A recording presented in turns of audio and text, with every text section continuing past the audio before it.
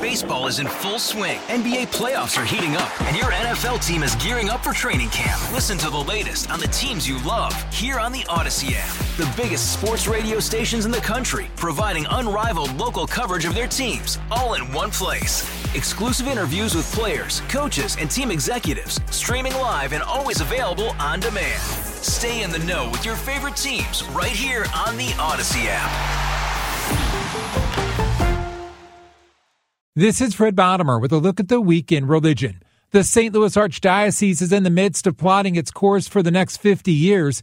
It is one Archbishop Mitchell Rosansky says will no doubt result in merged parishes and fewer schools, with the first two Catholic high school closures just announced, both in St. Louis City, Rosati Kane and St. Mary's, due to a decrease in enrollment. These two schools were the ones that were the most critical. All of our other schools, our high schools, seem to be in good shape. So what's leading to this drop in Catholic membership in both parishes and schools? Those influxes of immigrants that came over in the late 1800s, early 1900s, all the way through the 1920s, has certainly stopped. It affected our demographics. So we have to respond realistically to them. Alexis Ensley Puglisi is a spokesperson for Rosati Kane High School. Shocked. I am all of the range of emotions, to be completely honest. Shocked is the first one. Sad, a little angry, disappointed, upset. Still kind of trying to process what this all means, but shocked is what I'm still going with. Tell us about the importance of Rosati Kane to the community. I don't think there are enough words to describe the importance of Rosati. We are the only girls' school in the city, Catholic Archdiocese, and we have such a unique curriculum, such a diverse group of girls that attend here. We are in such a vibrant neighborhood that the girls are able to walk to just about anywhere that they want. They can grab lunch, they can grab coffee, they can go to Forest Park. We are very well known in our community for our outreach programs. We're always doing some kind of community service. And I think that the community is going to really feel the devastating loss of not having us there. So what now? Will you try to stay open? We have a lot of questions, and we don't have a lot of answers, so we don't really know what's going to happen yet at this time. Let's go from Rosati Kane to St. Mary's, where Mike England is the president of the high school there. Mike, what are you feeling right now? Shock, sadness. It was a gut punch that we didn't see coming, and it still stings pretty bad right now as I'm speaking right now. How important is St. Mary's to the community?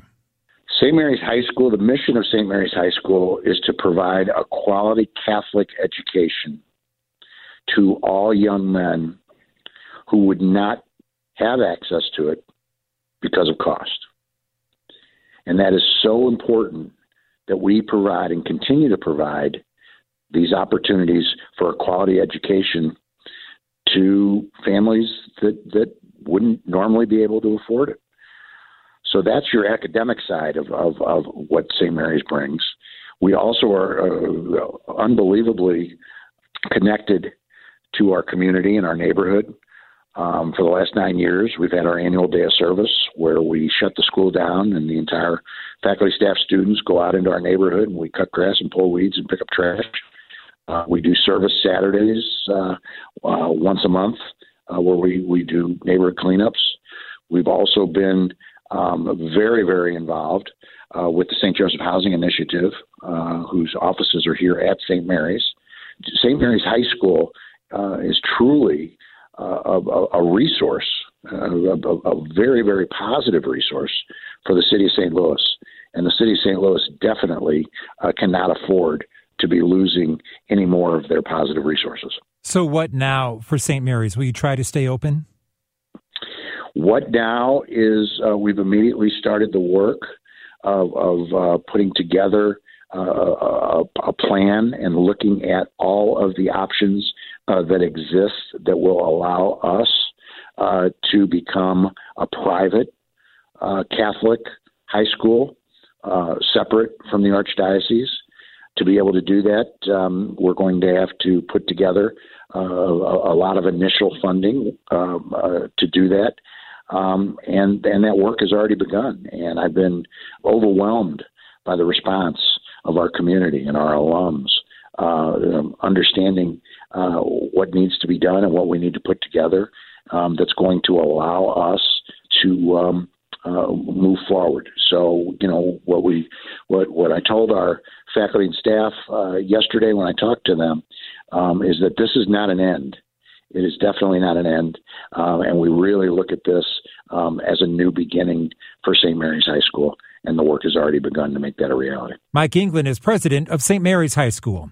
And that's a look at the week in religion. I'm Fred Bottomer.